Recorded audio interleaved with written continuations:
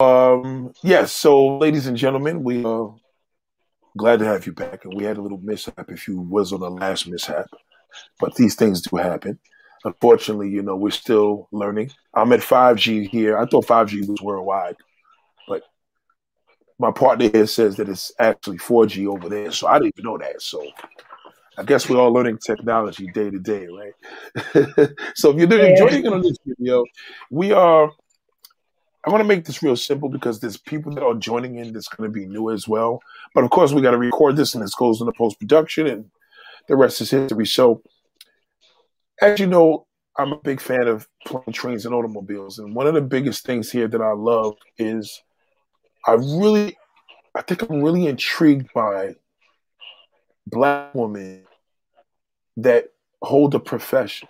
Now, of course, my sisters here throughout America, y'all seen them. You've seen the two other airplane pilots, one from Atlanta, Georgia, another one from Mississippi, or I think it was Mississippi.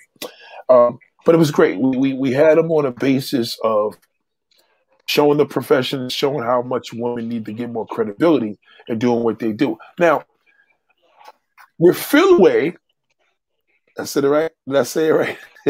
Yes, yes. Good. She is a first officer, an airline pilot, and she is literally talking to us live from South Africa. So give her a round of applause just for that. But I'm going to tell you right now, this is far. And one thing I want to start this off before I go any further is: have you ever you actually flown a plane to New York City? No. My airline does fly domestic, regional, and international. And I didn't fly international. I could have. You do choose. And I didn't because I just had a baby. And so I chose not to do that because if you do the international route, you be gone for like a New York or Hong Kong trip. You can be gone for like over a week. So I don't want to be away from my family that long, especially a newborn baby. So I stay to do domestic and regional. Well, congratulations on your new baby. Congratulations on that. You have two children. So how old are your two children? One is 14 and the other one is 2. Oh man! Oh, that's so adorable. So this is beautiful. I don't know if you guys found out in the last video. We hate to repeat things, but just give them a little quick layout of exactly who you are, what you represent, and your profession, etc.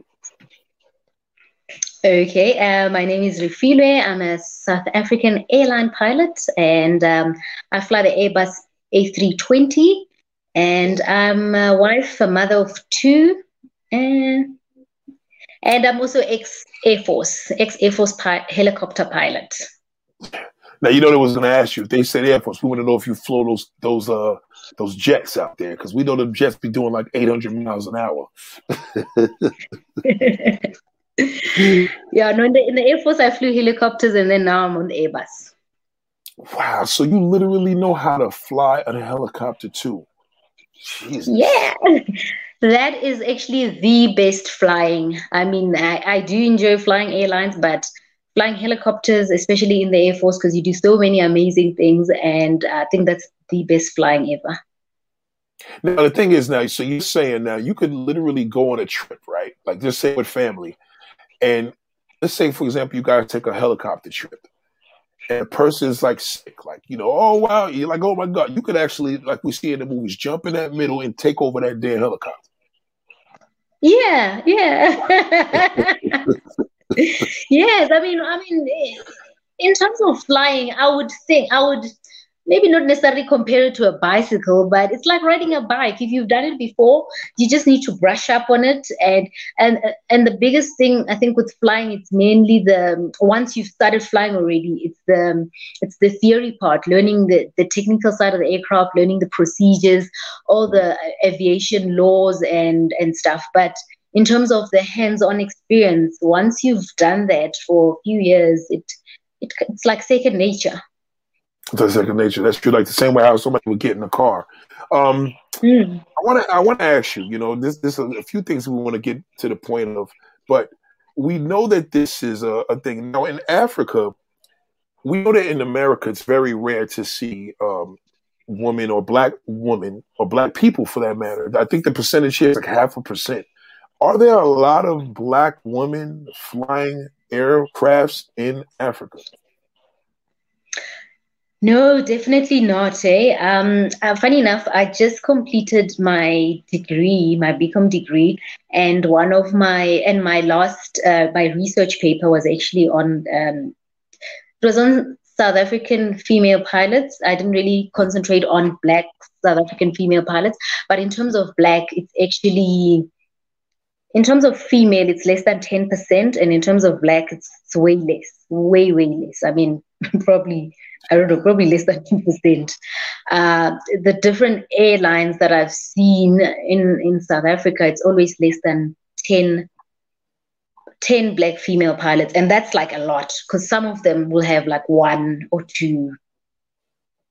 So it's really, we still have a long way to go. There has been some changes since I joined the industry 14 years ago, but it's not enough. So we still need quite a lot of other like female pilots to enter the industry. Now the thing is, you clearly know all of the airplane pilots, right? So what I want to know is, here there's a union called Sisters of the Skies. Now I want to know, because if it's not, I want to be part of this, right? So is there a union of South African female pilots? Because you don't have to be black to be South African. A lot of people realize that. But is there a union of South African female pilots that have some type of organization? No, not necessarily. Hey, there actually isn't. There's just a few. I think there's just a few individuals who do like outreach programs into like poorer communities, or going to high school kids, just introducing them to aviation. But in terms of the qualified black airline pilots, female in South Africa, no, we don't. We actually don't have a union. Okay, we got to talk about that behind the scenes. That is definitely something I would love to do. If you could literally put these women together, and I could do a representation here in the United States, forget it, because we'll talk about that behind the scenes, because that's something that I would love to do. But I'm pretty sure you have other female pilots that you're pretty close to.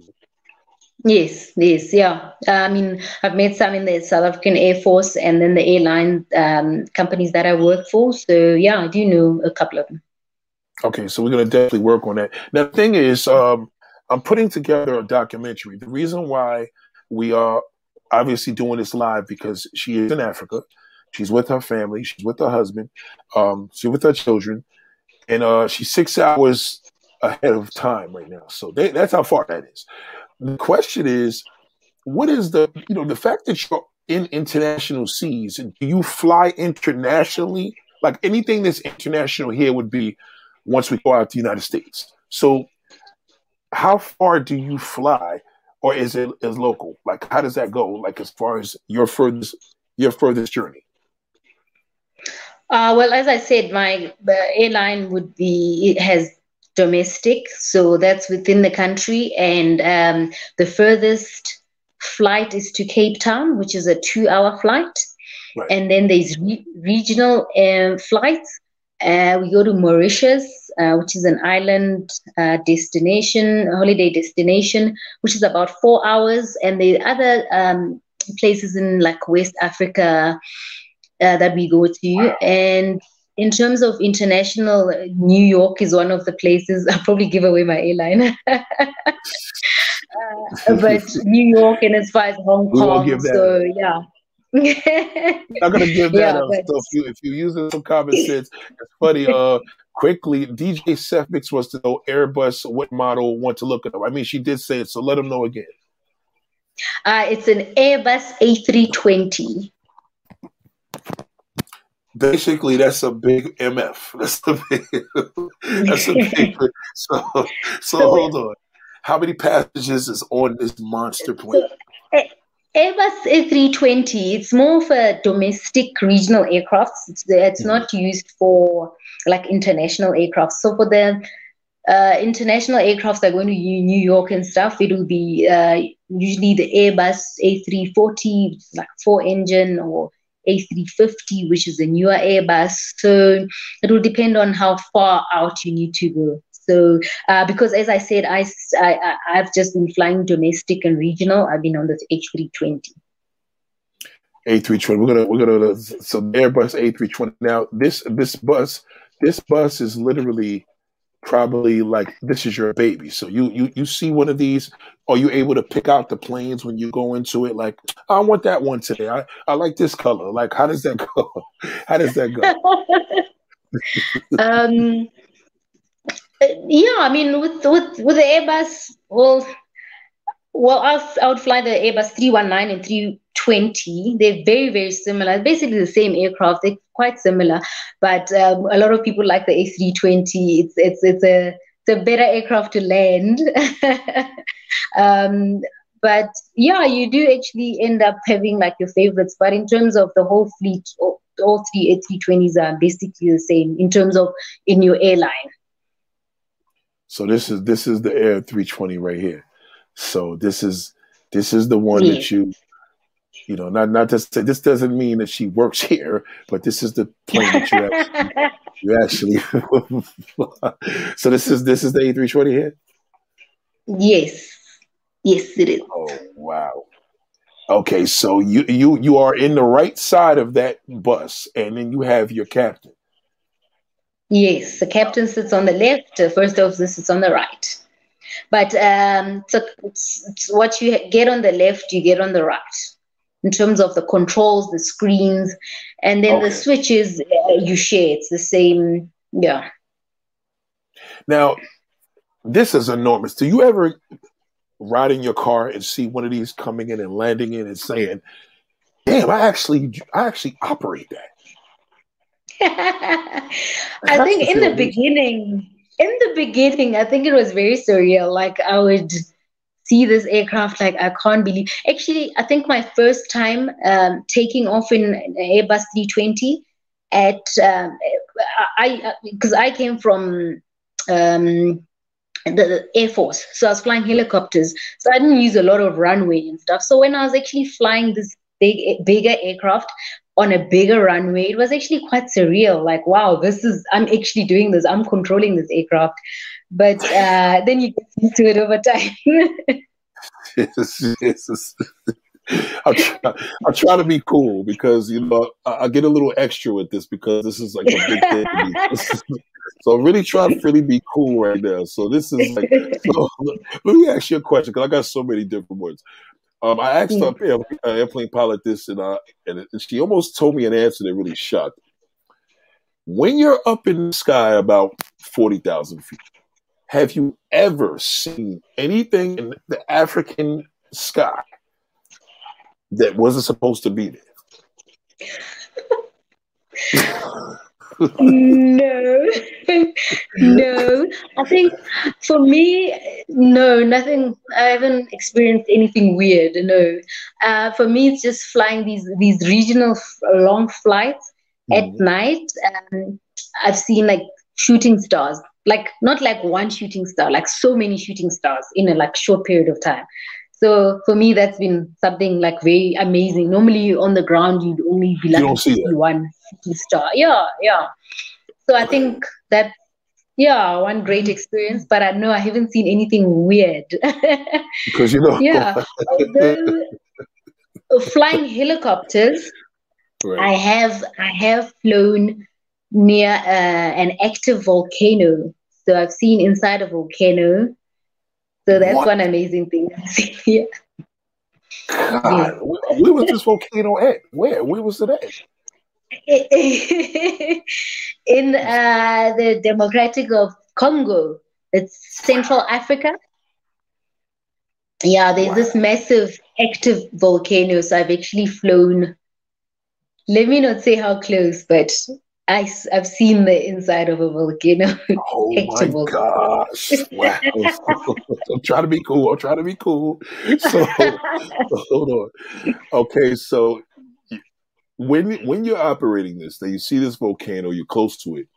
have you ever seen like? And I know this is such a rhetorical question, but have you seen elephants or animals and stuff like that from an aircraft or a helicopter? I'm talking like wild animals because of course, in Africa, you have animals that we don't have here. Have you ever seen anything like that? No, no, no, not. Are you talking about like flying and I see like animals on the ground? Is that what you're Yeah, saying? yeah, yeah. Oh, yes, yes, of course. Like when I was flying helicopters, Mhm. we have a place called the Kruger National Park in South Africa. It's a huge tourist um like destination. It's just we have the big five, like all lions, elephants, you name it. And I've flown helicopters there low level, and I once saw like a pride of lions, but like probably over probably like 30. Like I've never seen so many lions in one place before, because normally when you do like a game drive, you're lucky to Right. see maybe 4 or 5 lions, but we saw like 30, over 30, flying low level, and then we circled them a bit and then flew away. So I've seen so many amazing things, mostly flying helicopters because you get to fly low level, so you get to see more. Okay. We want to get a little bit of history on Africa right now because you have like a double thing going on. Not only the fact that you're an airplane pilot, but you are from the motherland. You live in a motherland. And I feel that there's a disconnect here because in my country, the United States, Mm. there's a lot of black men that travel. They travel to these Latin countries, whatever. They do what they do for that reason, and it's a little discouraging and a little disappointing to me. I don't understand how there are so many sisters around this world, and why is it that you feel that we don't see enough Americans in Africa? So, like, let's say, even though you're not flying international right now, there's still this huge country that you live in, continent. Mm-hmm. You feel that there's a disconnect with American blacks versus Africans. Yes, definitely. I'll have to blame mostly the media for that, because there's so many misconceptions about South Africa and Africa as a whole. And I mean, Africa has so many countries, so many beautiful countries. I mean, I'm still yet to visit a lot of like African countries. Like for example, like what you're saying is what you see on TV, on the media. They'll usually show you like the the poorer side of Africa, hungry children, and yes, Yes. those things exist, but that's not what Africa is. I mean, it's like if you show me like the not so great side of America, and then I take it as it is. So I think the media is not showing enough of our beautiful country and our beautiful continent.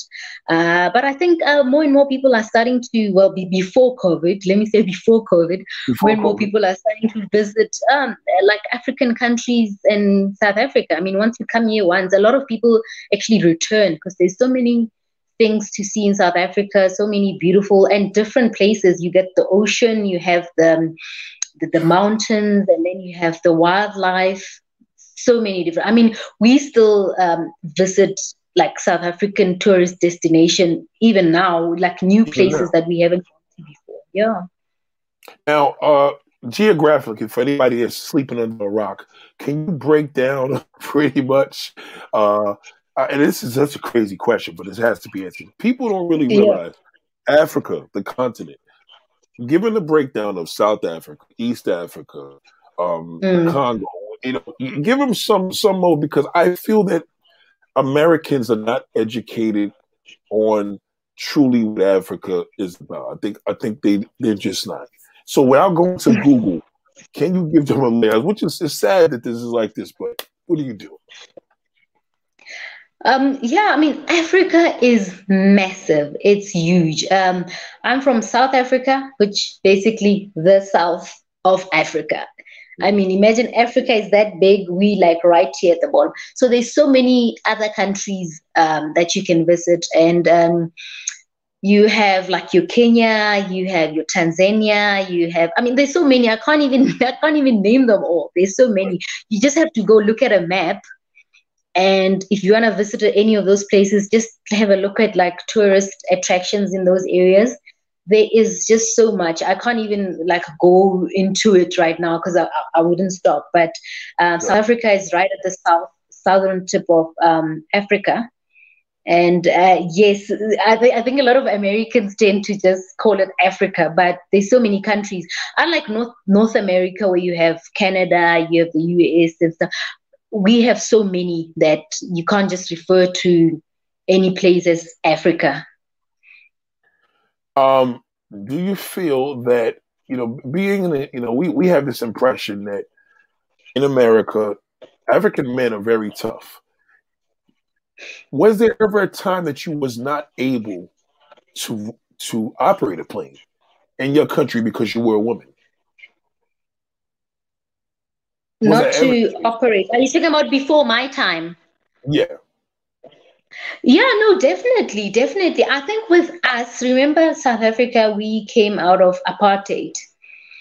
So with us, it was more of a racial thing than a gender thing. So the gender, yes, obviously plays the role like it does worldwide, like even in the US. But we came from a place where, as a black person, you couldn't fly. I mean, there were so many occupations.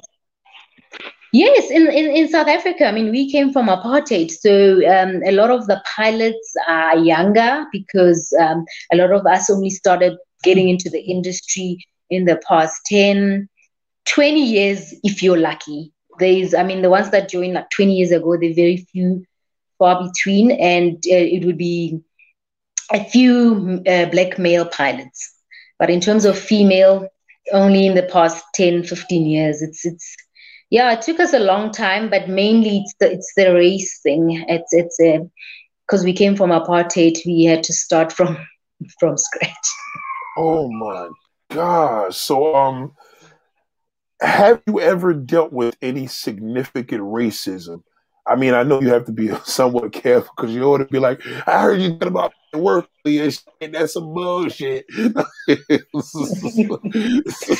So have you ever, within the 15 years, I don't want to put nobody out there that co-pilots, but within the last 15 years, have you ever experienced a mode of like, just total, like, they see you come in and they're like, so your captain was on some, like, they didn't want to talk to you, but they just was surprised, or, I know here in the States, they have to be real careful with that, because if a woman even snips one nick of a problem, that guy could be in a lot of trouble, because women empowerment is huge here in America. Like, he can't even look at her.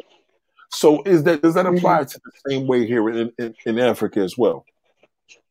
Yes, I mean, because there's so few of us, it's still an industry that's very male dominated, very white male dominated. So, you do get like undertones of racism, and then some are just straight out like obvious.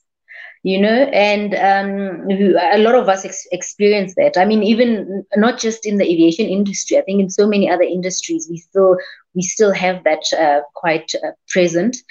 And in terms of flying, you do, even from the passengers. I've had, I'll say one example was I landed in Johannesburg. Very nice landing, smooth landing, and then the passengers, as they're disembarking the aircraft, they sometimes get in the flight deck just to say hi and everything. Mm-hmm. And this one old man just came in and says,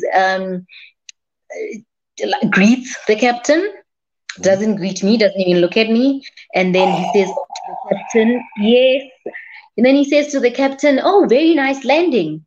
And the captain said, it wasn't my landing, it was the first officer's landing.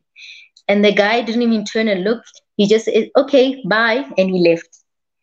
So it's like he couldn't believe it that I did. And I've had another time where somebody comes in, and also it was my landing, did a great landing, and asked, and the person came in there and asked who did the landing. The captain said, I did it.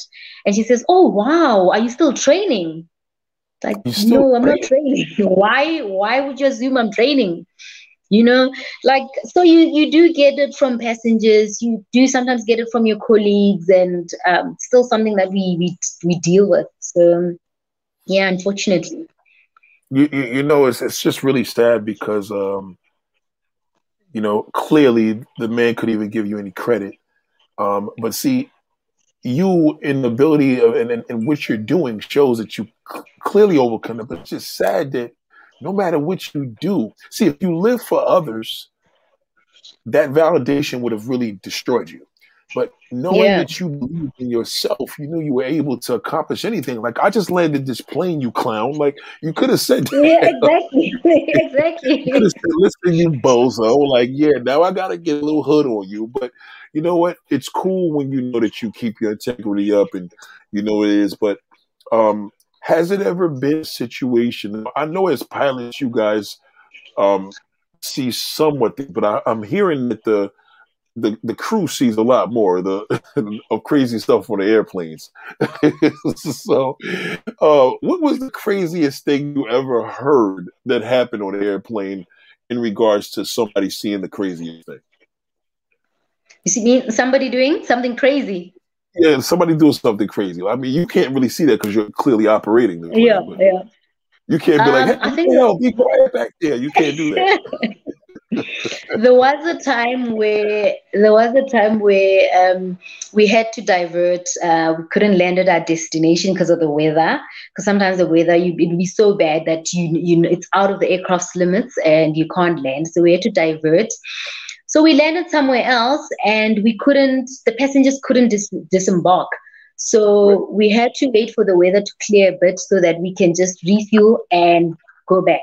And this one passenger, so obviously we're waiting in there 30 minutes. There's so many aircraft that diverted. So we're waiting to refuel and then waiting for the weather, basically. And this one passenger was like shouting at the flight attendants. And later on, the captain got involved just trying to find out what's happening. And this guy was like, he had to be in a meeting in like 30 minutes, the most important meeting of his life. We don't care. We don't understand his business. And he wants to get out. Because the destinations weren't actually too far away from each other. They were like 15 minutes in terms of flying, but driving also like within an hour. Like it wasn't too far. So this guy was like, I want to get off at this diversion and I'll take an Uber to where I need to go. And we said, no, you're not allowed to disembark because the final destination is not this place. That guy was just screaming and hitting the doors and shouting at the cabin crew. Such a huge, he's like basically started a fight. But luckily, the other passengers like apprehended him and like calmed him down. And eventually, like 30 minutes later, then he relaxed a bit. But yeah, I think that was the most intense I've seen because that guy was out of control. Now, but luckily it was on the ground. It wasn't in the air. So that was another thing. Because the minute you're in the air, that's a whole different ballgame. Let me tell you something. If that happened here at JFK Airport, they would have locked him up and took him off the plane.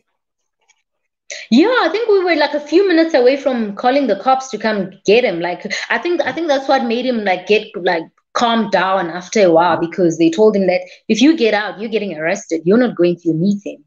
So rather wait here and then we'll go back to the destination. So yeah, and then probably in the air, I would say the most would have been when we had somebody who passed out in flight, and then luckily we were close to our destination, so we just called in and they got the ambulance and we got priority landing. And yeah, when we landed, parked, and it was a quick, but that wasn't a major event. Yeah, luckily we didn't have to divert or anything.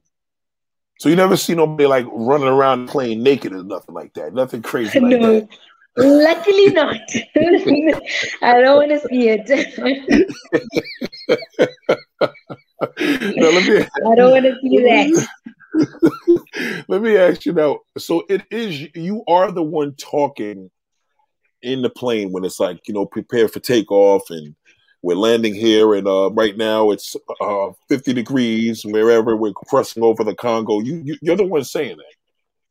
Yeah, in airlines, well, I think most airlines, it's 50-50. So you divide the legs. So if we have to go to Cape Town and back, I might go to Cape Town, and then the captain might fly back from Cape Town to Joburg. So when the one that's flying will do those announcements in terms of weather, what time we'll be landing, and all those. So it's actually 50-50. So in terms of flying and talking and doing the radio work with the air traffic controllers, it's a 50-50 thing. We share the workload. Now, how far are you from becoming a captain? How long does that take for you to do that?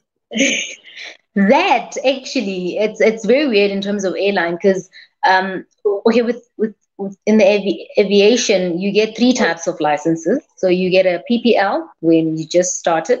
That's the one where you can't get paid for it. So you won't get a job.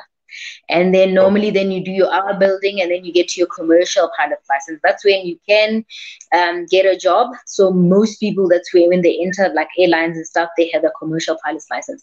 And then the last, then you get the ATP, so the airline transport pilot's license. So that's the highest obtainable license. And that's the one I have. I got it 5 years ago. So the minute you get that, technically you can become a captain. But the restriction now comes with the airline you're in. You might join one airline, and if you have that license, their requirements might be if you fly for them for 3 years, you can be a captain, or for 5 years, then you can be a captain. And then, or if there's like a long list of first officers that you found there, that still need to become captain. It can take 10 years, it can take 15 years, depending on the size of the airline. So becoming a captain, it's not, once you have that license, you can become a captain. The one that you have yes, so that license. Yes, I've had it for 5 years now. Yeah, I've had it for 5 years now. So depending on the airline, if I was flying, I know for one airline that I know you can become a captain after 5 years. So I would have been eligible to become a captain. But for other airlines, it takes longer because there's just so many people waiting in line. So it's not mostly about at that point, you already have the experience. So at that point, it's just about waiting in line. Now, which is incredible, are there any Black female captains? Nope, not in the airlines. What? Nope, not airlines. Yeah, that's how far behind we are. No, that's interesting because I need that. I'm pretty sure there's captains here because the Sisters of the Skies. I think there's a couple of captains. Yeah. I've seen in the US I've seen a few captains on Instagram pages. I've seen a few of them, but in South Africa, airlines, no. In the Air Force, yes, there are a few, but also like a handful. You're going to be the first captain. I'm telling you. Watch. I'm telling you. Watch. I'm going to make sure that you're going to be the first female captain. I see that because let me ask you a question. Would you be able to do that job right now? Yes, it's basically in terms of the hands-on and stuff. It's basically what I've been doing. It's basically what you do as a first officer.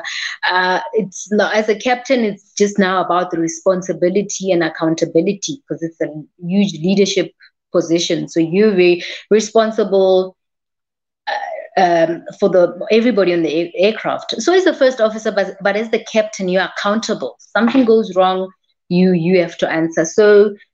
Yes, I am ready. So yeah, we'll just wait and see. I'm telling you, because you would be a captain to me if I was flying a plane, right? I would know it.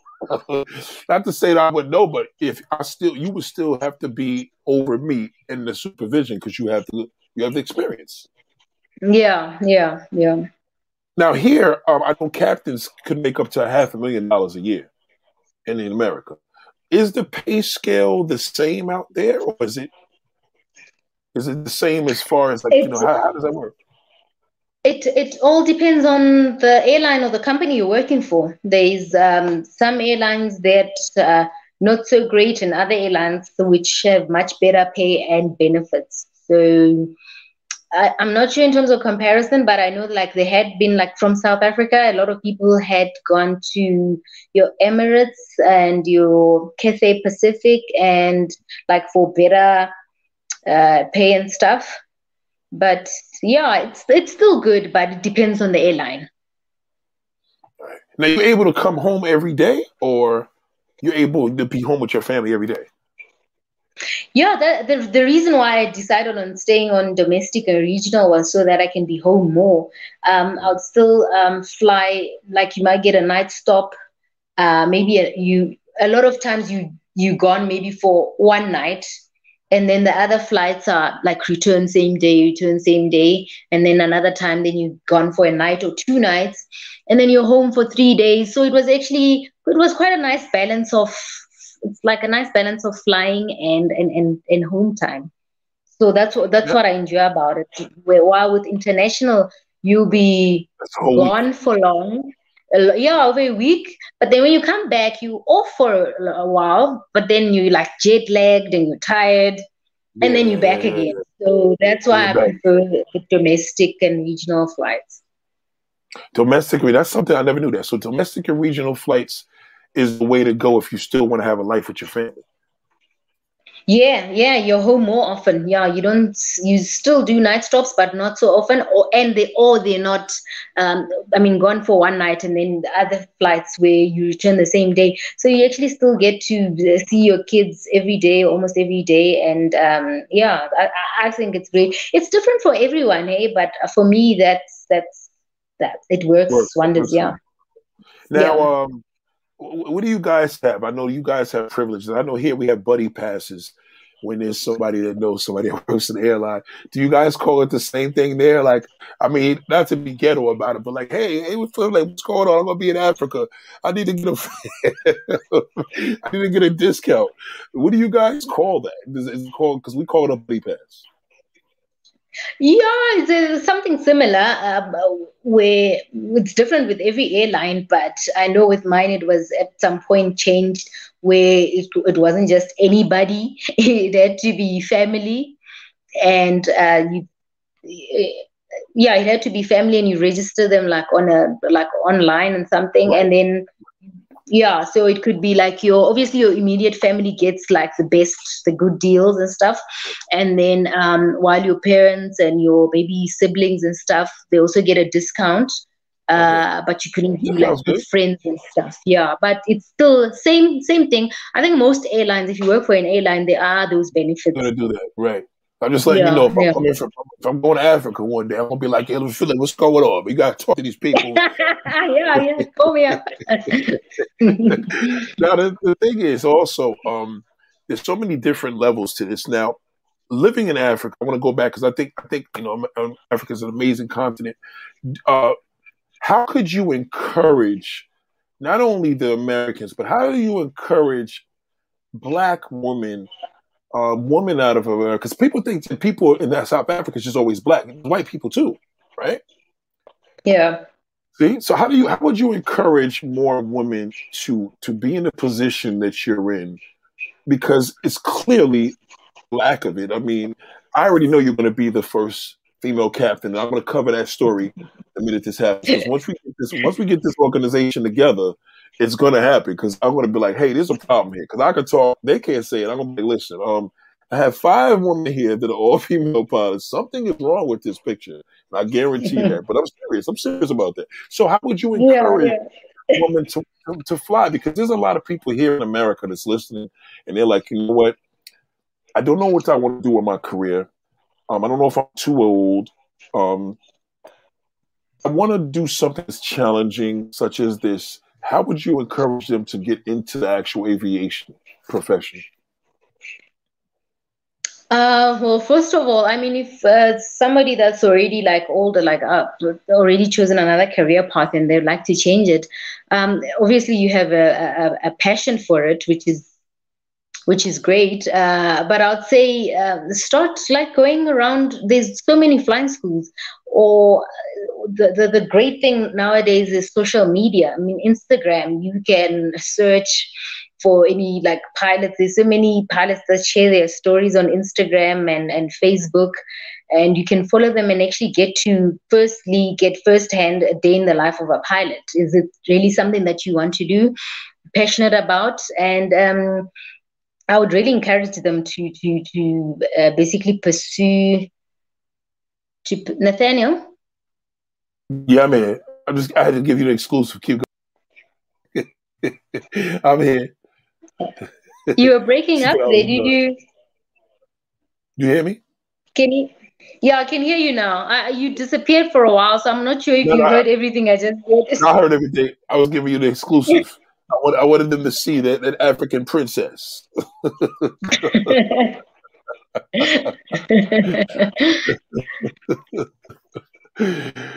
So that's what they should do. So now the thing is, you don't know if, like you said, you don't know if it's any better, but at least in South Africa, they can still do an aviation school. Doesn't matter if it's in America, doesn't matter if it's here. Yeah, I mean, a lot of countries have their own flying schools. In South Africa, we have a lot of great flying schools. So I'm sure it's the same in the United States. And so basically just researching in terms of great flying schools, they are quite expensive. Flying is a very expensive career to get into. So in South Africa, a lot of people try getting sponsorship. It's difficult to because it's so expensive, but getting the sponsors, getting it sponsored through government or private companies is great. I was lucky enough that it was through the South African Air Force, because if you're paying it out of your pocket, it can really, really get it's very draining. So I wouldn't, unless you like rich, I wouldn't recommend taking it all the way from out of your personal finance, and maybe the first license, which is the PPL, and then maybe from there on trying to get some kind of sponsorship.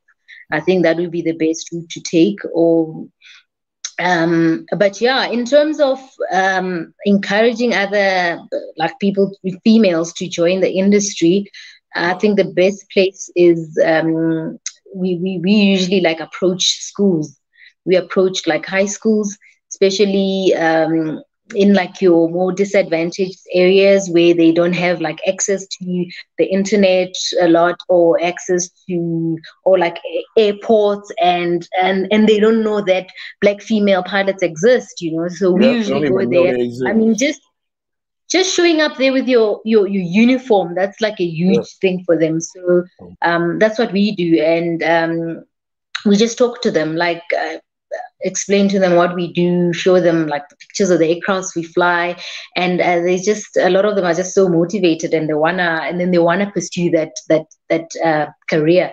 But if we don't go to the schools, they'll never see that what is actually possible, Right. So for me, that's like a big thing. That's hopefully over time. I've actually seen in South Africa, there's actually more and more female like pilots who just starting up with training and stuff. So it's great. I think 10 years from now, it will be a much bigger number than what we have now. It should. I think what we need to do, I mean, clearly this is not the last time we're working together, but when you do come into, or whether I'm in Africa, I don't know, but when you do come into the United States and you come into JFK, the International Airport here, or Newark Airport, because I live near both, I would love to do something where we could actually go to a school, and I think these young African women here need to see another African woman, because there's black women, but to see an African woman from their hometown, from their mother's hometown, that's a big deal. And I think Yeah. we need to do some footage on that. I mean, as long as I press record, they see you here on U.S. soil talking to other Yeah. African women. We'll go to an African neighborhood here, but I think Yeah. once they see that, that will be something where they're going to look at you as like a hero. It's like a person coming from the Navy and they're coming home and they're like, "Wow, Yeah. you can more, right?" You know that. So I would Yeah. love Yeah. to keep in mind when you do come to America, we have to make sure we do that. I have to say this now because I want this to be documented because I want to know that I got to get you in on this because I am very, very determined that you are going to be the first captain. That is because here you would have been, you know what I mean? And we would have just been like, oh, there's no other captain? Oh, excuse me, there's no captains here in America. That shit would have killed it. It would have been like, oh, okay, hired. So, it's a beautiful thing. Now, you know what? I love I'm it. going to go back to Africa. I was told that from a lot of African people that I know, they were speaking in terms that, do you guys finance houses? In other words, I was told that whatever you have there, you own. Like here, we're in a lot of debt. We borrow money from the bank to buy a house, and we don't own it for another 30 years. I heard in Africa, you own that. You know, I have a friend from Senegal. She's from Senegal, and she's here. She has a hair business here. She makes some money, but she speaks in terms of how things are in her country. Is that true? Or do you guys you want them nice because you borrow For the money? some, no, for some African countries, it's true. I've heard there are African countries where if you want to buy a car, you have to buy cash and stuff like that. In South Africa, no, it's very similar to the US in terms of we buy, we get a mortgage basically for a house, and Wow. also your cards or loan, monthly repayments. So in South Africa, it's very similar. There are a lot of people that are in debt, use of credit card and all that. So, but I think it's a lot of some of the other African countries I've heard that they buy cash most of the stuff. Yeah. Wow. Okay. So, what would you say that's unique? Because it seems like South Africa is very similar to the states in a lot of ways. Yeah. Do you have a mode of is it a career that is obtainable to, like, in other words, would you ever want to come to the United States, or South Africa is doing everything or giving you everything that you need for you and your family? Oh, you mean would I ever want to Come to immigrate? America. Yeah, to ever come to America to move. No, I love South Africa. Mm. I love South Africa. I mean, actually, I was in New York before COVID. Right, My husband and I we were in Manhattan. We were doing all the touristy stuff there. right. But I love going on holiday. I love traveling. I mean, of course, I'm a pilot, so I love going, seeing, experiencing new things and stuff. But I love my home. I love the food. I love the people, the culture. It's so diverse. I, I think I'll struggle to live in another country. It's not impossible. I mean, yeah, I think I would leave if we really had to leave, not because we want to. I don't think you Because need to. both of us, I yeah, don't. both of us. No, we Yeah. don't. No, both of us. Yeah, both of us. It's great here. We love it here. Our kids go to great schools. So yeah, no. You know what? Because you know what, I always asked, like, if people leave such an incredible country, I'm in America. Like, why do y'all come here? So many Africans that moved here, but you obviously have opportunities that kind of wouldn't make no sense. Like, you're doing what most people would love to do, to have a profession, to have a career such as that. So I'm pretty sure that it's common that people that do come here. Great answer. In regards to cooking, you know, you said cooking is, you know, food is a big thing there. But you guys don't suffer through obesity. It's kind of like you guys stay in shape. You know, between you and your husband, who's the one that does the cooking, or who cooks? I would say I do most of it, but he does it a lot. Actually, I would say 60-40. He actually does cook quite often. And when I would be flying, let's say if I come back late from a flight, or if I'm on a night stop, he does the cooking, and he actually cooks very well. He actually makes like mean lamb stews and mean, like he's a very good cook. So I'm lucky in that aspect. So Got yeah, yourself both a of us good cook. black man. Yo, see Yes, these women here need he's to hear this. yeah. I think he is actually cooking right now for the kids. As we So speak.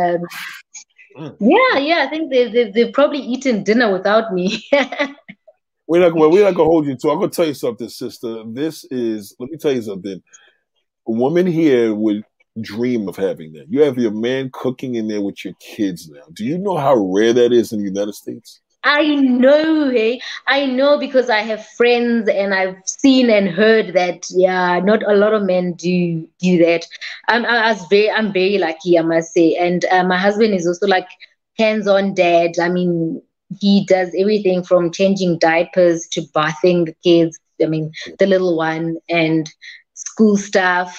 So he's like hands-on, and he still has a demanding job on top of that. So I'm very lucky. So it's great because we're able to balance work life because we support each other in terms of all the different like family stuff. So it doesn't like fall on me where in most relationship it actually falls on the woman. So I'm actually lucky in that aspect.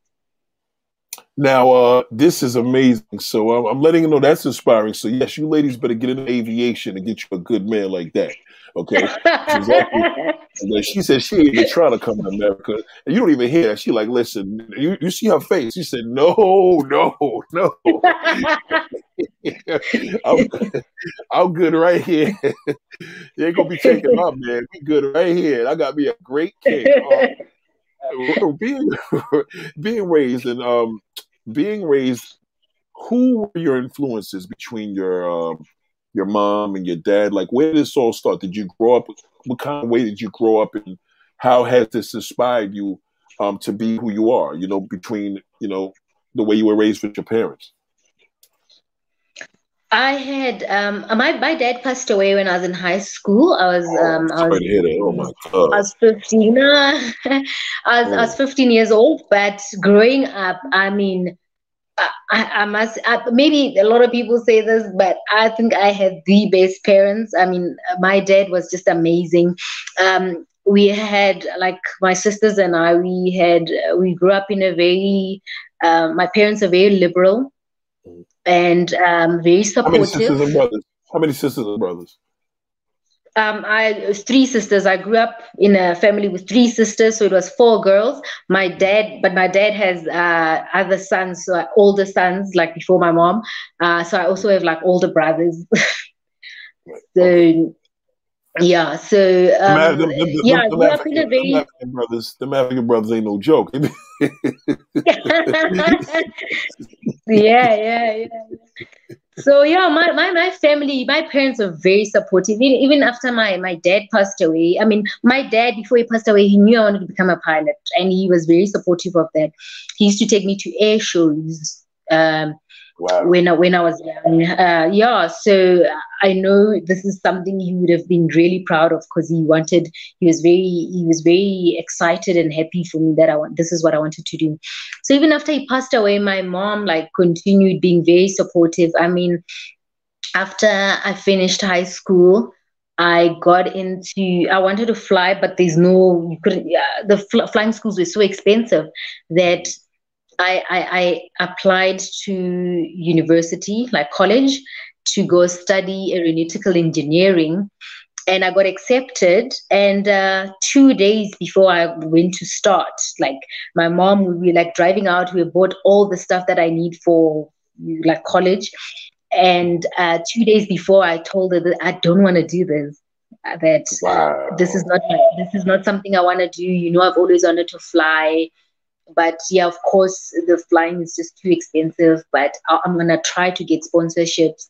So can you give me a year? Can you give me a gap year? And my mom, same time, he says fine. Supportive. Turned Mhm. around and yeah, and I was lucky that I got into the Air Force that same year during my gap year. I think in May, I got into the Air Force. So taking that gap year and not going to study aeronautical engineering actually helped me because I got to apply so many places, and I eventually got into the Air Force. So I don't know if a lot of parents would have accepted that, because I know some parents want No, they wouldn't have. you to. Yeah, they wouldn't have. So my mom has always been very supportive. So I know my dad was the same. So I think that's, and also growing up with my dad, my dad was like, wasn't the, women should be in the kitchen. I mean, I never learned how to cook. I learned how to cook when I got married. Really? I didn't learn how to cook when I was growing up. Yes, never. Wow. No, Wow. I didn't have to. I actually used to follow my dad around. I used to go fishing with my dad. My dad taught, when my dad was teaching my older sisters how to drive, I learned how to drive at the same time. So I learned how to drive when I was 12 years old, because my dad would let me do anything that usually a boy would is supposed to do. You know what I mean? So in terms of gender, my family, especially my dad, which is quite important, he never restricted us. So I think that's why it was very easy to choose this career and to stick to it, and not. So I didn't care what other people said on the outside, because my family, my mom and my dad, were very supportive of it.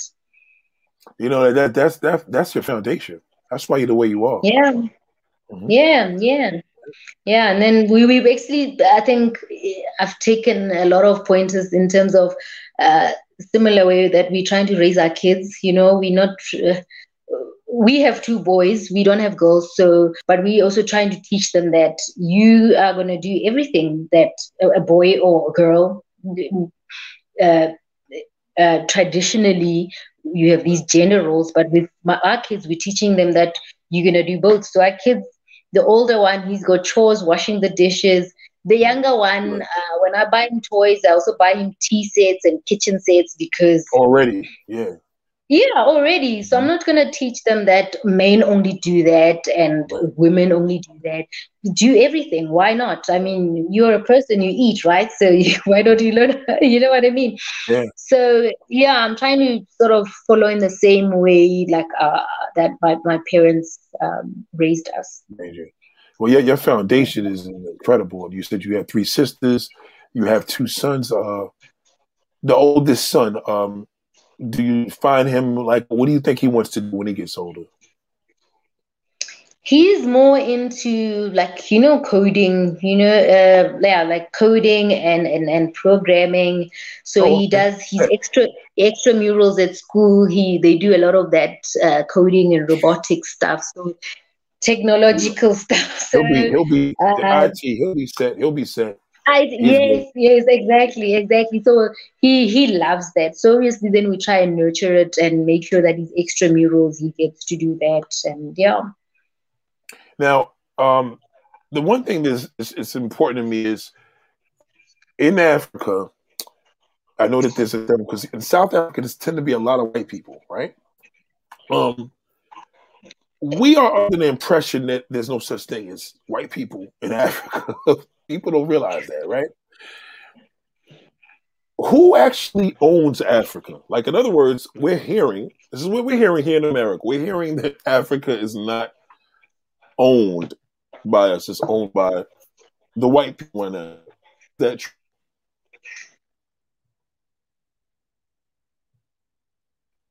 Uh-oh. You were breaking up, or you're frozen for a bit. So it's such a contentious issue. As I said, we come from, I mean, if anyone can just Google apartheid, where similar to, where, I mean, Black people were not allowed to do anything in this country in terms of own property, own land, you know what I mean, and work, I mean, do certain types of professions. And so it's only been since 1994 that a country has been like a democratic country. So it's a lot of the land and stuff, it had been taken over by white people. But remember, before they came here, it was only Black people here. Yeah. So that's where the issue came from now. It's that Black people were forcefully moved removed from certain areas, and then they moved in and then had deeds of that place. And then Right. so now it's very difficult now to try and undo all of that, because people have deeds and or have bought the places. Some, it has been passed down from generations, but at the same time, in terms of Black people, is that you have land that your ancestors or your great grandfather or great grandfather used to stay there, but they were forcefully Yeah. removed. So that's the whole issue now, in terms of a lot of Black people don't own land. I mean, I'm talking about vast amounts of land. I'm not talking about just where Just the your house. house Right. is. I'm talking about, Right. yeah, I'm talking about Land. like enough land to farm, and like basically most majority of the farms are owned by Yes. white people in our country, and but there's a majority Black people in the country in terms of our demographics. So this is the same issue here. So how are they getting the blacks out? In other words, if they owned it, how are they getting them out? Because people just wasn't educated enough, or were they giving them money? Yeah, because remember this was like many years ago, and I mean, people were forced out with I don't know, like they've guns, they've weapons, you know what I mean. Right. It's a long time ago, and at that time there were no the people that occupy those spaces. There were no deeds. It was just in terms of this family or this tribe or this, they stay in this area. You know what I mean. And then once they forcefully removed and they sign the deeds and stuff, that's what makes it difficult right now. But yeah, it's such a contentious issue. You know, unfortunately, that same nonsense is happening. That's worldwide. Do you guys stick together out there? Do blacks stick together? Considering that's an issue here, because I feel that black in New York, I don't feel that Africans and Black Americans are close. There's this kind of mode of this separation. It's kind of divided, but we feel that the Africans that are here stick together, and they probably don't think we stick together. So there's that disconnect. But is that a same issue there? Like, do blacks cut each other's throats, or do you guys have a medium of sticking together more than the white people do? Yes, in South Africa, we do stick together. But then also remember, in South Africa, I think as opposed to the US, is that we are like majority. So the country's majority Black people already. So everywhere you go, it's a Black person. So that makes it easier, I suppose. But the main thing, what we're seeing nowadays, is that there's a lot of more Black businesses like starting up or establishing and stuff. And what I've realized is that a lot of us are now purchasing from Black businesses or even Black professions. So, for example, having a Black doctor, and if you need another type of service, you go to you look for a Black service. And we actually have like a Facebook page where you can just ask for a recommendation for a doctor, for example, in this area. And then so they would give, people would just recommend all the Black doctors in that area, or lawyers if you're looking for a lawyer, or somebody who makes a baker or whatever. So it's great. So we actually support each other a lot. Like some people actually, we even to the point where you want all your like service providers to just be Black people. Right. So it is. We do stick together. It is, and it's actually getting better. I mean, I would say 10 years ago it wasn't exactly that, but as time goes, more and more people are trying to just, in terms of supporting each other, because you won't find a lot of other races supporting. They usually support their own. So why don't we do the same? Yeah. That's interesting you said, because that's why. So if you basically see a Black man with a white woman, and they married her, is that considered like, hey, that's wrong? You should have been with your Black woman, or is that accepted out there, like to see that, see interracial? It's accepted in South Africa. I don't. Well, I think it's accepted. I haven't seen people be opposed to it. The only people who would be opposed to that is usually like a racist who's not happy about, you know, White people. the Right. races. Yeah, the Yeah, races yeah. mixing. But yeah, it's actually no issues. I think maybe also it's not. You don't see a lot of couples like that, but I think you're seeing more and more now. Obviously, because also again because of our history. Now, you We guys are still have, known. yeah. It's sad that you guys are known also to take care of your skin, have incredible skin.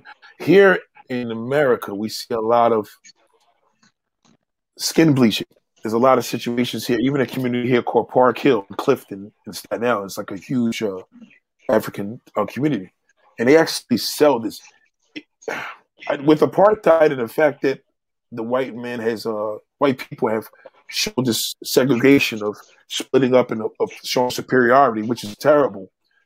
Do you feel Mm. that the fact that people were brainwashed from apartheid to believe that their skin wasn't superior, so now they want to be whiter? Yeah, unfortunately, we also have like those individuals in South Africa, which, yeah, it's quite sad because, I mean, in terms of as a country, hopefully, I thought we would have moved from that because I think in those times, if you're black or if you're black and even dark skin, it was like seen as, you're not human or you're not pretty or you're not. But then nowadays, it's actually people that you meet day to day, you don't get a lot of that, but you do have individuals that do skin bleaching that you see in the media, like some celebrities and stuff. So it's quite sad. I mean, yeah. So hopefully we raise our kids better than that. And Yes, yeah, and it's you will. definitely brainwashing and not being, I don't know, confident in your own skin. Yeah. So unfortunately, that still happens here too. Well, ladies and gentlemen, we're not going to keep her too long because she has to eat this dinner that husband is cooking. But I want to say this, right? Tradition. I want to touch on two things before you go. Tradition. Would you consider yourself traditional? Because that is probably the biggest issue here in America because there's so many non-traditions, because so many women are doing uh, male-dominated jobs. Um, and a lot of men here don't necessarily want to marry a woman that's non-traditional because they feel as if like she doesn't need me. So a lot of these guys tend to go to different countries to meet a woman to bring them back here because they want a traditional woman. So you being in such a traditional country yourself, would you still be considered a traditional woman with the career that you have? I think with us, the question you're asking, funny enough, I've experienced it differently when I was, because when I was in the Air Force, I used to go into, like, as I told you, Central Africa. Mhm. And there was one man once asked me if I think at the time I was like probably 24, 25, 25 probably. And he asked me if I'm married. At the time, I said no. He said, "Do you have kids?" I said no. He was like shocked. Like he said, at that age in this country, you gotta be married and at least with 3 kids by now. And I was like, no. So I think it's different in terms of the country you're in. But in South Africa, no. In South Africa, I think since the end of apartheid, where now a lot of black people, there's now so many opportunities where you're able to get into industries or professions that our parents couldn't get into. So I think a lot of black women are very ambitious now. They want to become anything and everything under the sun. Yes, So I yes. think there's so many black females that are getting into these types of professions that I think even the South African males are accepting it, and you get a lot of couples that you find like a doctor and a lawyer or engineer. So you find a lot of those, especially if you live in the city. It's actually not. It's actually the norm. Yeah, it's actually the norm. Even there, and such a traditional. Wow. Yeah, How old did he yeah. say you had to be? What did the person told you had to I was be? 25 and he was shocked that I was like single with no kids. Damn, boy, that's just crazy. So I feel that this tradition is changing. We're changing the stratosphere. So I would love to have you back. I would definitely like to have you back. It's super. I just want you to let us know. Give us a layout on the point where you're getting up for the day to go to the airport, pick out your A320, get on this plane, prepare for takeoff to the point of being in the sky and landing that plane. I want you to tell me how this all goes. Okay, so it depends what time the flight is because there's different. Sometimes you get morning flights, midday flights, or evening flights.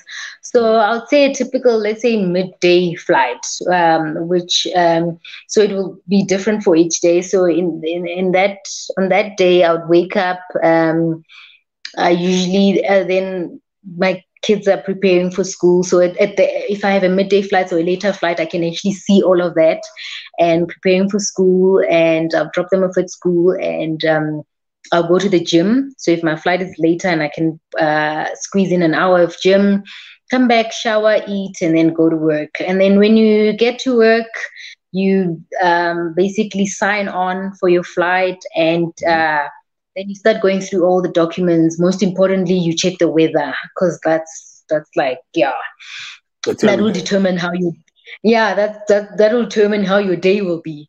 And then we go through all the documents in terms of what flight level you're gonna fly at,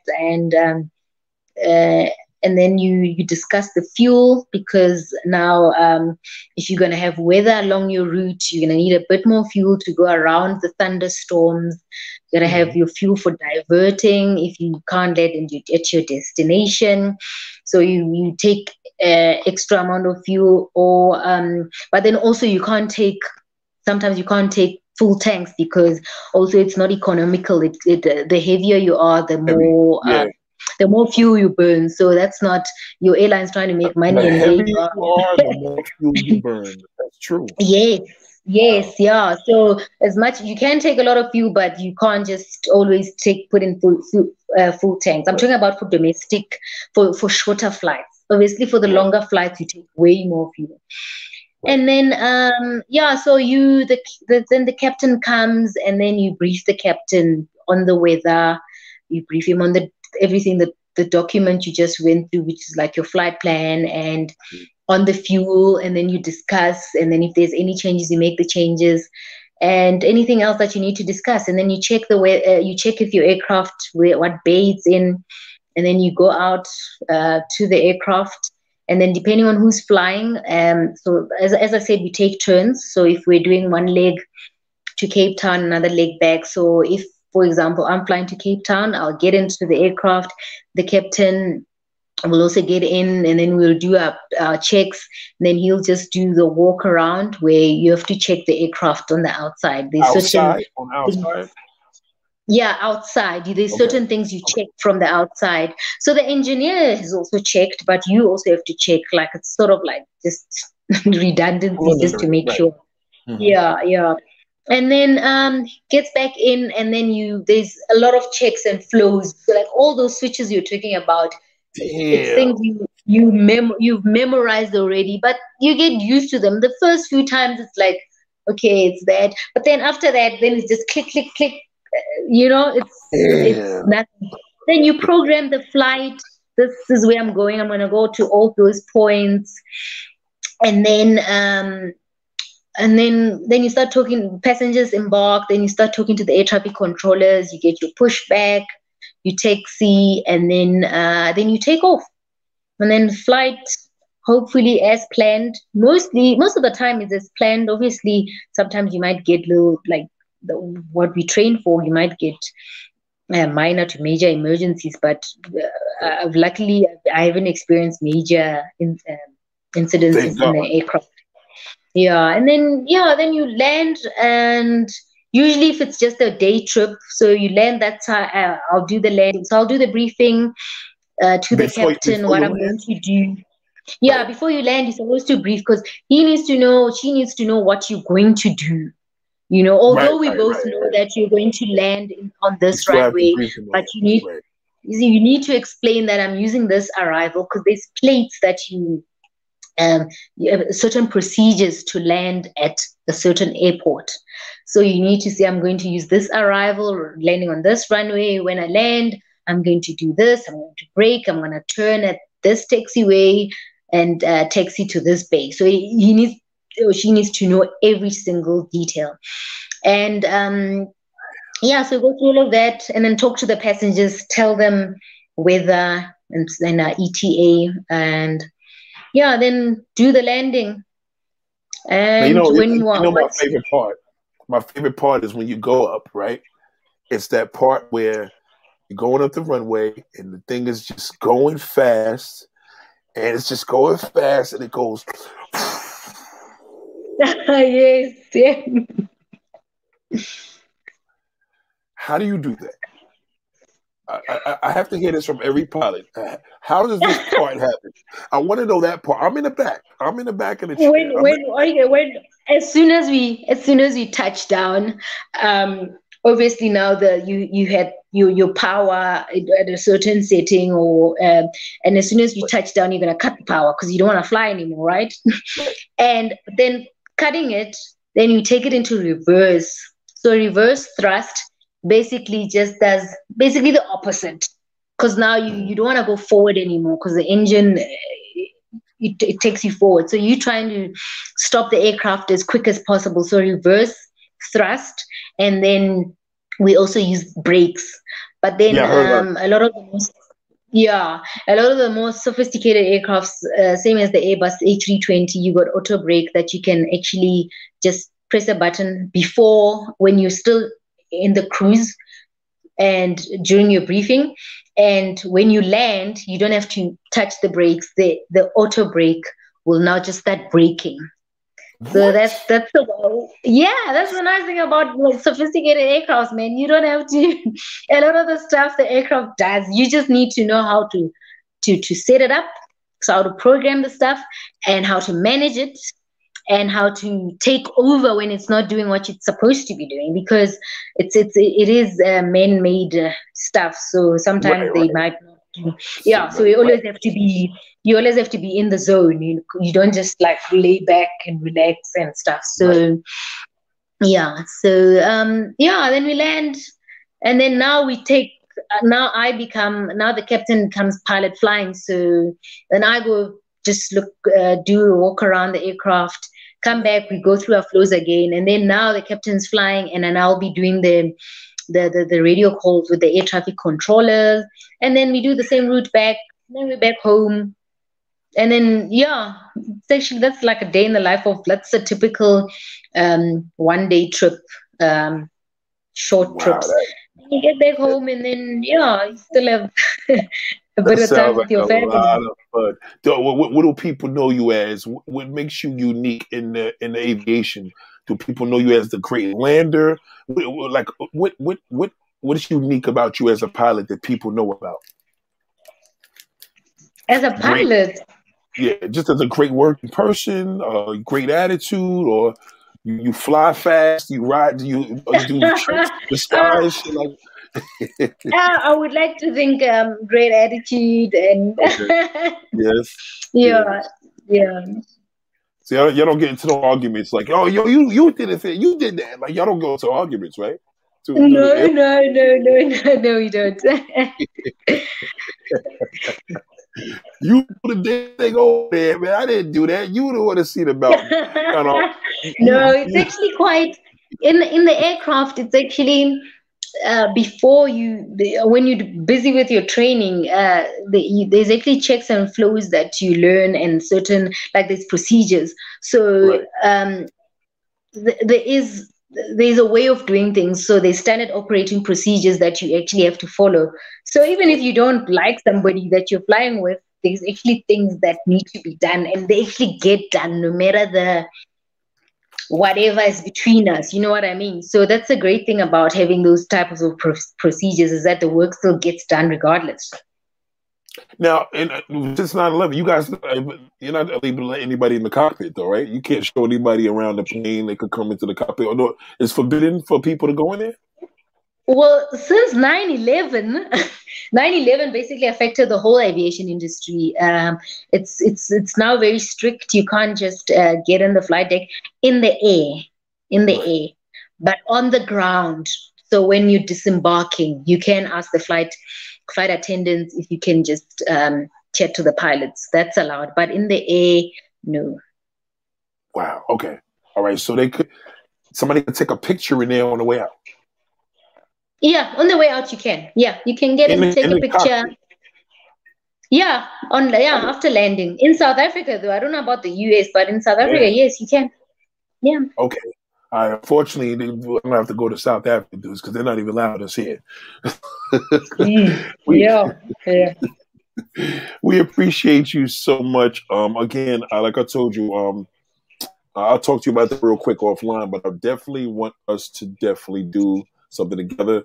Please allow, and of course, I want to interview also a stewardess on a flight attendant on the plane as well, because I know that they have some amazing stories. They have stories for days. They see everything, eh? Everything. They see everything. Yeah. Muchi T, before you go, he wants to say they have procedures and checklists. One of my good experiences was to be in a cockpit in a B767 approaching Cape Town. Awesome experience. Oh, nice. Lovely. Cape Town, beautiful, beautiful city. Now, Muchi T says this. Now, let me ask you something. What is a B767? It's a Boeing. It's a Boeing. So you get different types. Yeah, one of the biggest actually competitors is Boeing and Airbus. So that's a Boeing. Yeah.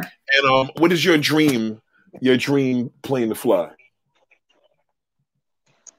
I actually haven't flown a Boeing. I would love to fly a Boeing. There's so many different types and sizes.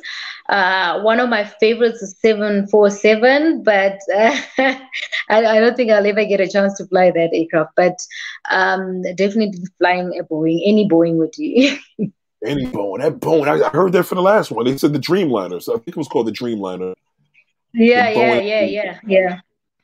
Yeah, I'd love to fly Boeing because most Boeing and Airbus, they're quite different. A lot of like Airbuses are fly by wire, so a lot of the Boeings you still have your controls right in front of you, while the Airbus is like a little joystick on the side of the aircraft. It's very like chilled. It's very you don't sweat. That's the plane that you fly now. It's like a joystick. Yes. Yeah, the joystick on the side. You have the area in front of you is like clear. While with the Boeing, the control, the flight control is right in front of you. With the Airbus, there's nothing. If you Google Airbus, like inside the cockpit, you'll see that there are no flight controls right in front of you. It's on the side. It looks like a joystick. Airbus cockpit. Yeah. Yeah, I got this. So right now you could tell us basically what this. Hold on. So that's amazing. So does that make it harder or easier? It makes it easier actually because with a Boeing, it's not only just Boeing but also other aircrafts that are similar in terms of having the flight controls right in front of you. It's a lot of work in terms of, I'm talking about physical work now. If you're coming into land and the place and there's like strong winds, especially like a crosswind when it's coming from the side, there's actually a lot of manipulation you need to do with those controls. So, but then on an Airbus, it uses fly-by-wire. So everything is very modern. Everything is controlled by computers. So that the difference is now when you're flying. Look at this right here. There's the joystick. Yeah, you see it on the left, and there's one on the right also. So it's all for both the first officer and the captain. So it's you make very small movements. So unlike with a Boeing where you'd be like just jerking it left, right, forward. With the Airbus, it's just very gentle movements, and so it makes it easier. But there is some getting used to, especially if you've been flying like a Boeing or any other aircraft. So, but it does making it easier. Airbus is it's just mostly computers. So look at this. So now you're on the right side of this. This is the joystick. What are these controls up here? Those are just at the top there. It's just switches for like aircon, for like the heating, for lights. It's not but then also at the top, just a bit back, it's also the firefighting stuff. So if you have a fire in one of your engines or the APU, like shutting it and all that, so you get all of that up there. But then that's also use it maybe for emergencies. So it's not stuff that you use often. So the stuff you use often is basically the screens in front of you. That's what you use, like in terms of basic flying. Now, what is this on the feet? There's pedals there. Yeah, the pedals are your rudders and brakes. So the rudder and brake is like one system. And behind this, what is all this here? Which part? Oh, that's another seat. You have like jump seaters, like people, like somebody can sit there and watch you. So you usually there's 2 of them in the Airbus A320. And then you also have circuit breakers back there. Also, it's not something that you normally use in the air. It's normally on the ground, and so a lot of the switches you actually you hardly use, eh? It's only on like certain. You follow a checklist, so normally a checklist will tell you to do 1, 2, 3. But a lot of the stuff you use day to day, it's not that much. Now, how about this here? What do you bring the plane up and down with? Right here. That's for the power. That's the power. So that's the engines basically. So on takeoff, you push them forward, both of them, for full power, and that's how you basically gonna start moving forward, and then you're gonna use the joystick for liftoff, and then you're gonna use the joystick for landing. Okay, so this is how you build the speed up. Now you increase the same speed in the air as you're going. You increase that speed, right? Yeah, but then you get to a certain cruising speed and stuff. So, but in the Airbus, also being very sophisticated. Once after takeoff, you leave it at a certain setting, and then there's auto thrust. So the aircraft actually, depending what level you are, what you're doing, it will actually reduce and increase the power without you like having to touch it. There's so many automated, like you get autopilot, but you also get auto thrust where you don't have to be like the old school way of just manipulating the power levers to get a certain power setting or speed. The aircraft will do it for you. As long as I said, the Airbus is a lot of like, it's computer. You just programming it, and then you manage it. But then you can take over if it's not doing what it's supposed to do. You can still fly it in terms of manually, but a lot of things it's just very automated, and there's a lot of redundancies. If something breaks, if something stops working, there's another system that just takes over. It takes over it. All right, this is an Airbus 380. Could you? There's no difference in flying this, right? Fly this. Yeah. Normally the differences will be the number of engines. So A380 will be 4. So if you look at the power levers, there should be 4 of them. I can't see much. I can't see that great from here. But with the 4 engines, there'll be 4 levers. But Airbus philosophy, it's very, very similar. When you can fly the one, you can basically fly the rest. But in terms, obviously, you must still go through the training, but they're quite very similar. So you use these levers to move engage the speed, and you lift up with the joystick. How do you turn in the sky? How do you turn with the joystick? Yeah, with the joystick. So you're just gonna go to left or right. That's how you turn. And again, there's not an Airbus that you can't fly. You can fly any Airbus. Yeah, Airbus, philosophy is quite very, very similar. The controls, everything looks the same. I think it's just a matter of studying that specific aircraft technical and also just getting used to the weight and the size of the aircrafts because they will be different. But in terms of how things work, the philosophy, the procedures, they're very, very similar. So it's easier to just go from one to the other. And you have 2 seats behind you. There's like, how many seats are here? Yeah, 2 seats. Well, on the 320, there's 2 seats. I'm not sure about the 380. Okay. This 380 is a little big out here. So is this good? You can pull the seat back no matter how big a person is? Yeah, you can push the seat back. Can take it up, down, pedals forward, backwards.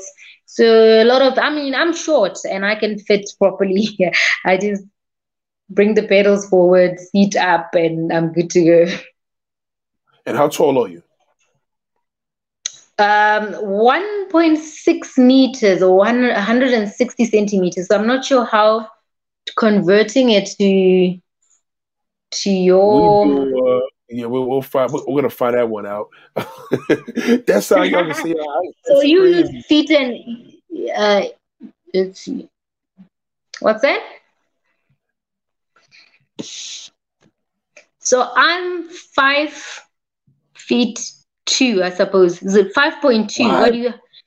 5'2", and you fly that big. Oh my yes. God. God bless you, man. Well, ladies and gentlemen, I don't want to take too much of her time. This woman is spectacular. This is my 3rd interview with Airplane Pilot. This queen is from Africa. She's in Africa now. She's doing the thing, and we're going to aspire. She is going to. You look at it first. She's going to be our first female black captain. I'm watching. I'm telling you, she's going to be our first. So this is amazing. Shout out to Michael Matron. There's a lot of people here that are actually airplane fans as well. We salute you, sister. This is spectacular. And again, did you ever think of doing anything in the future, kind of giving like classes on? Because I think you would be great with that. Did you ever think of doing anything as far as doing any classes for anybody that would want to kind of have like some mentorship to get into aviation? Yes, no, definitely. It's something I've actually done before. When I was in the Air Force, I used to do it quite often. And I think when I joined airlines, then I got married, then I had kids, my life just started becoming so busy.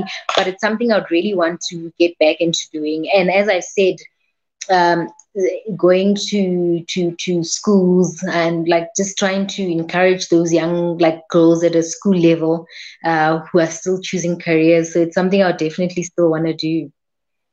You know what? Hey, I think we have a female pilot here. UGT says, "Sis, I'm from Zim. As an acquaintance from Zim flies the B787 for Emirates." Do you know that language there? Do I know what? Somebody said, "Sis, I am from Zim." Oh, sis, it just means like sister. Yeah. And they're saying they're saying they're from Zim. I don't know where Zim. Oh, wow. Yeah, that's great. Oh, they fly for Emirates.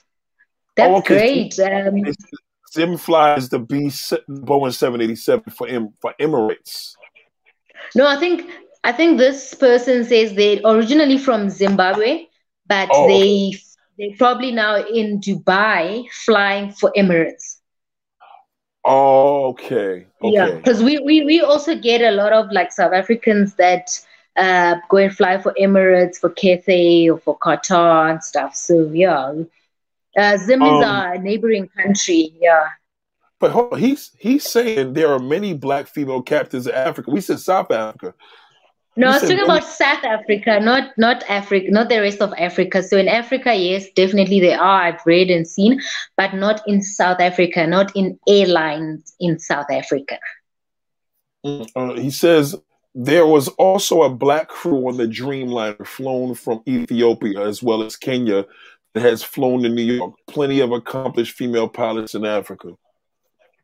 Yeah, I think a lot of other countries in Africa, they do have quite a lot of black female pilots and black female captains. I've seen I think your Kenyan Airways, Ethiopian Airways and stuff. So they are quite a lot. So I was just talking about South Africa, but in South Africa, unfortunately, we don't in terms of captains, female captains.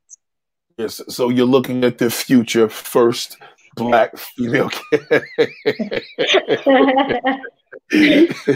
So we appreciate you, Muchi T. We wish you were here earlier. Again, I have to let her go. Believe me, I could have her all day, but I'm just as hungry as she is. So,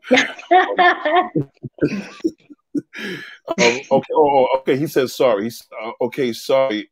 I got you. I am surprised. I would have thought SAA has many female captains now. This is really surprising for me. Because you are asking about black female captains. So in terms of female captains, yes, there are a lot. There are like a few in South Africa. But in terms of black female captains, they don't exist in airlines in South Africa. Oh my God. Apartheid is still going crazy. Yeah. Okay, so yeah, we still have a long way to go. Okay, Tara, shoot your question because she's got to be out of here. Sister, give me like 3 minutes. Somebody just has another question for you. Terrence, no, I'll wait for it. All right, what's your question, Terrence? Yeah, so Muchi said, yes, I mean specifically black, very sad. So he agrees with you. Muchi T says, yes, I mean specifically black, very sad. Wow. Yeah. That's crazy. Tara, shoot your question. So, wow, this is crazy. So we're looking at history in the making. We're looking at history in the making. Yeah. I mean, hopefully in 5 years' time, less than 5 years' time would be like at least naming and like, I'm hoping. So things are changing. So hopefully soon, yeah. But COVID has also like sort of delayed things and stuff. So hope for the best in the near future. He said, congratulations, sister. Be the pioneer. Get your wings, sis. Get your wings, sis. I got my wings. They're my wings. Show them your wings. Hold on. Show Thank them. you. Show them your wings. That's right. That's right. Terrence, Terrence B says, when I used to work at JFK, I used to see South African airline flight attendants walk separate. Why? Walk separately? No, I think a lot of times when they get out of the flight deck, no, actually, what I've experienced with my like crew that I fly with, it's always we wait for each other. Like let's say we're going to the hotel or whatever, or leaving the airport, we'd always wait. Like the flight deck crew would always wait for the flight attendants. So usually would be walking like in a like all together. But then now you get people chatting to their friends along the way. But most crews that I've seen, I haven't really experienced that issue. As you can see, it says here, why would black would walk with black and white would walk with white? Why is that? Yeah, as I said, with the flights I've done, also that would be my experience, is that we usually all wait for everybody, and then we all walk together. But then, as I said, in that whole group, depending on how big the crew is, obviously, if it's like 10 of you or whatever, now you'll find maybe these 2 chatting to one another, these 4 chatting to one another. So that you get, I suppose. But as I said, I mean, we still come from like a history. I mean, our country still has a history, so sometimes you do get those situations where it happens. But a lot of other times it's been, what I've experienced, it's been like a sort of like close. The crews are close when we go on trips and stuff. because we would get to the hotels. Also, we usually go out together. We go out for dinner together, especially in terms of the flight deck. We usually do all go out together. So, yeah, I suppose it depends on the day and it depends on the person. Yeah. So, yeah, fortunately, you still do get those people, even outside our industry, you still do get, yeah. Well, this is super fascinating. I think you're going to encourage a lot of women. Again, what is the maximum? There's no maximum age. I know here you have to retire at 65. At age 65. Yeah, no, same in South Africa. Retirement age in South Africa is also 65. You get some places where maybe 63, but that's also it's also the same here. You must just pass your medicals, obviously. So if you can't see and can't hear, then of course, I mean, we do medicals once a year. And then I think once you get a bit older, I think you start doing it twice a year, if I'm not mistaken. But yeah, you just need to be able to pass your medicals, and then you can continue flying up until retirement. Now, when do you go out again? You're going out tomorrow or today? Tomorrow? No. I'm not going out now. Apparently, unfortunately, with COVID, we've been grounded and still going through some stuff. Hopefully, back in the air soon. Crossing thumbs. But yes. I think the industry worldwide has been like hard hit by COVID. Mm-hmm. But I think it's slowly getting back on its feet. I think once, I think once the numbers like the COVID dates and stuff go down, flying and tourism will pick up again. And obviously when it picks up, then flying will pick up again. So, yeah. Well, this is a great encouragement to visit the country, to get more involved in the country. A lot of you black men out here that just keep wanting to go to these Latin countries, you got to learn how to go to your motherland, man. Stop it, man. This is ridiculous. Yeah. Muchi says you are inspiring, and hopefully you visit some schools sometimes to inspire young girls, especially black girls. Sometimes exposure is all that is needed. We spoke about that, yes. No, definitely. Something I've done and something that I still want to do in the future. I always believe. I mean, as I said, you actually, when you get to those schools, you just rock up in your uniform. Before you even say anything, you've already made such a big impact.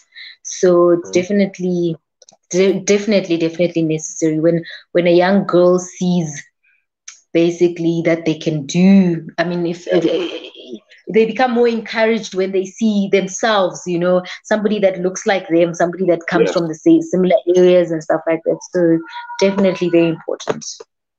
Well, we hear that little one crying in there. He's like, "Mom, get in here, damn it, get in here."